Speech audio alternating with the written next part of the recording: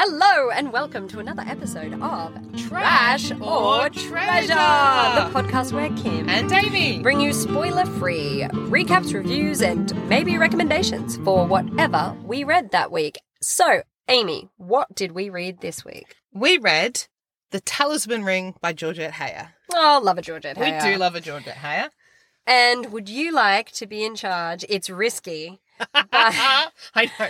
you were so keen before we started recording, and sometimes I feel like I just cannot... Got like performance anxiety. I just cannot crush your little hopes and dreams anymore. Ha! So. You will. Halfway through, or like 3 sentences I'm not. in. Well, I'm listen, not going she's to gonna crush me. No, I won't crush Okay. hopes and dreams. So get ready, listeners, because I'm not going to crush the hopes and dreams. The Go. Talisman Ring is one of Georgette Heyer's novels that occurs in the Georgian era. So it's set during the French Revolution. And that's important because one of the key characters is Eustace. Yes. She's got Ish. who is the granddaughter of Lord Lavenham, known as Sylvester. And she's been, I guess, smuggled in. She's a refugee. She's fled the terror and she's under Sylvester's care. But at the beginning of the novel, Sylvester is dying.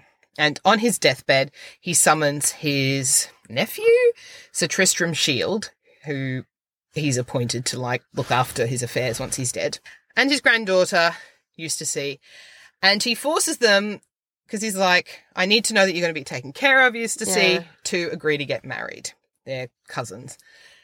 Very common. At that point in time. And Sir Tristram, who's had a, bad experience as a younger man, is like, I will never love again, agrees. And Eustace is like, oh, fine, granddad. And then realizes that Sir Tristram is completely the opposite because he is a sensible English gentleman and she wants adventure. She asks him, if I was dying, would you ride across the country to my deathbed? And he goes, no, I would see that you were being taken care of prior to, and I wouldn't have left your side. And she's like, I cannot live this way.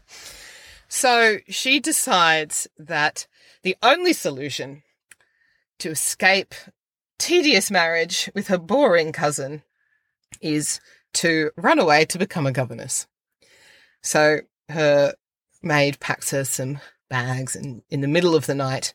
Can I just pause you for 2 seconds? This is not me crushing your dreams. Okay. I want you to continue.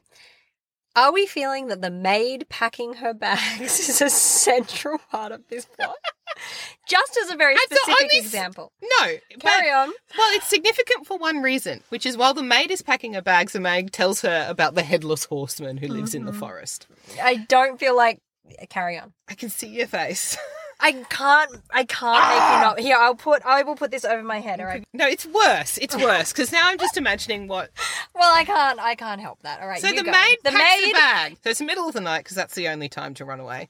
She's going through the forest. She's a very and dramatic person. She hears noises and she thinks she's meeting the headless horseman. But no, it's actually smugglers. And she falls in with the smugglers who are being chased by excisemen, and one of the smugglers gets shot. Prior to this, he had said her horse had got scared and run away. Her luggage has fallen off. He's like, I'll give you a lift. And then he gets shot. And she's like, oh no, I've got to rescue him. And she takes him to the nearby inn. I'm going to punch you in the face. We're like at chapter 4. What Hey, happens? don't bother reading it. Just listen to Amy's recap. No, You're all caught up. We're at an inn. Bye. We're at an inn, We're at an and inn. the smuggler has been shot. Carry on.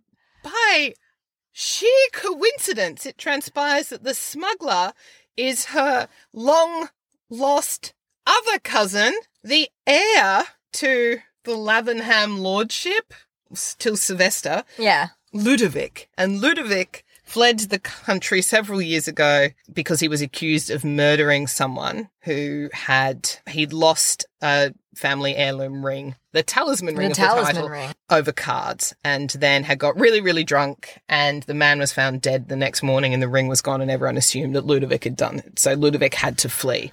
So he is the smuggler. And then the rest of the narrative is essentially around proving Ludovic's innocence and then also the sort of romances that collide. So at the end, Tristram gets dragged into the story and we meet some other characters, Lady Sarah Thane, who her brother and she are travelling and her brother's got a cold and discovers that the wine is really nice at the inn, so they're just hanging out while he drinks all the wine. And then the innkeeper Nye, and so it's this, once they actually get to the inn, it's sort of the basis for what is an adventure, a mystery with a thread of romance through it. Yeah. Trying to prove who actually did the murder and restore Ludovic to the earldom, the lorddom that Sylvester had recently vacated. the inherit. Yeah. You made that go longer than I needed because you couldn't help yourself interrupting. I will throw you one bone, and that is, this is one of Georgette Heyer's more farcical. Oh, it's an absolute romps. farce. It reminds me of like a Moliere play. Yeah, I think so. You can detect where at the Moliere end, in the revolutionary setting. 100%. And at the end where someone's like, my children drowned at sea. I was in a shipwreck, and it's like, it's not quite that bad, but I know, it but does have that sort of tone. It's that kind of vibe. So, and those plots are always comedic. Unnecessarily comedically complex, and then resolve themselves through farcical levels of coincidence. Yeah. Having given you sufficient detail to make a judgment, thoughts, feelings, would you recommend The Talisman Ring? Yeah, I really enjoy The Talisman Ring. Read it a couple of times. And have you audiobooked it? I have not audiobooked okay, it. Neither have I. Yeah, I was going to a couple of weeks ago, but I felt like audiobooking something immediately and it was not available. Anyway, I can't speak to the audiobook, but the book itself I really enjoy. I found her annoying to begin with. Yeah, she's like 17 or 18 and is very young and very... And I can forgive her being so dramatic and ridiculous because she is so young and because they do get swept up in a kind of farcical adventure. Do you know what I mean? So it's not like she is trying to create trouble or anything that would make her naivety be annoying. So no, I really enjoyed that. I enjoyed the patience of the male characters as well.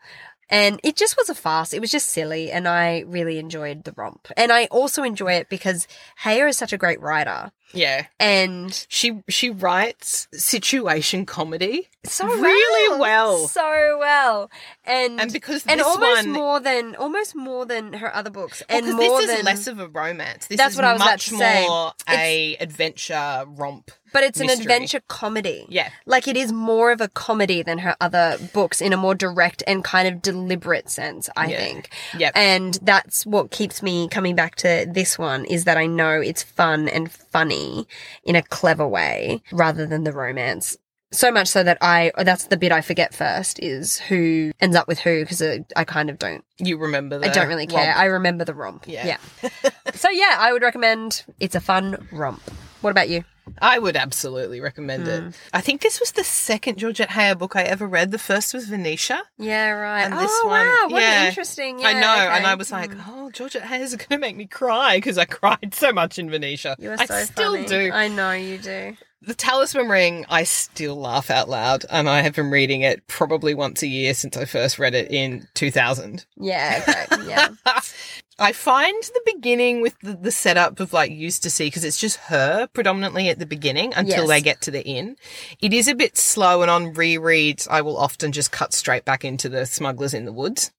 And I'll skip in there or I'll cut back into where they're actually in the inn and the intrigue starts to develop.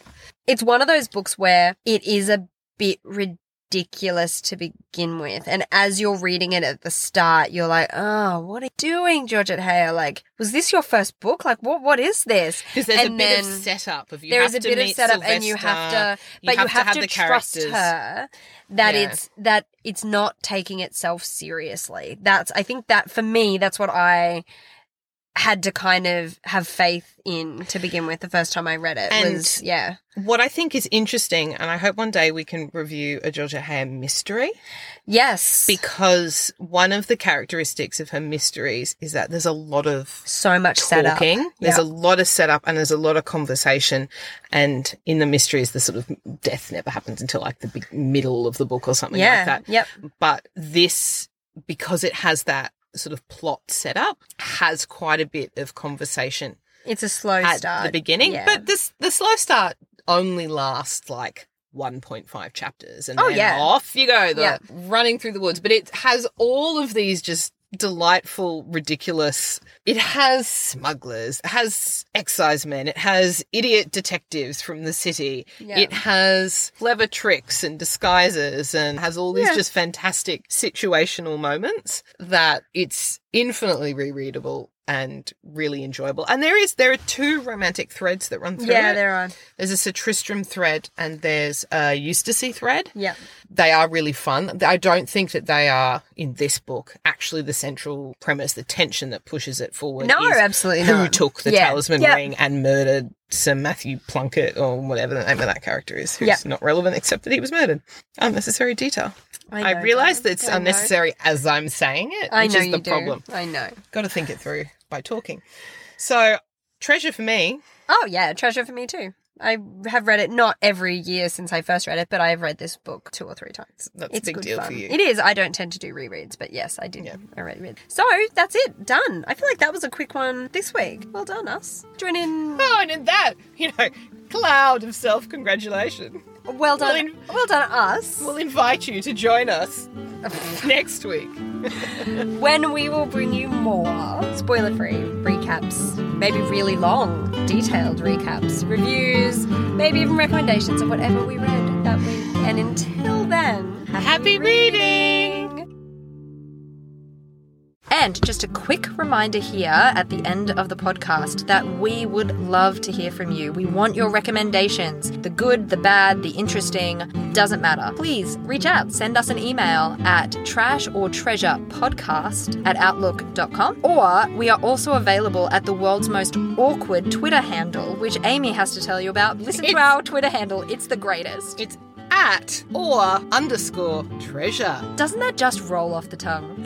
And with those encouraging words, tweet or email us. We love to hear from you. Happy reading! Cheers!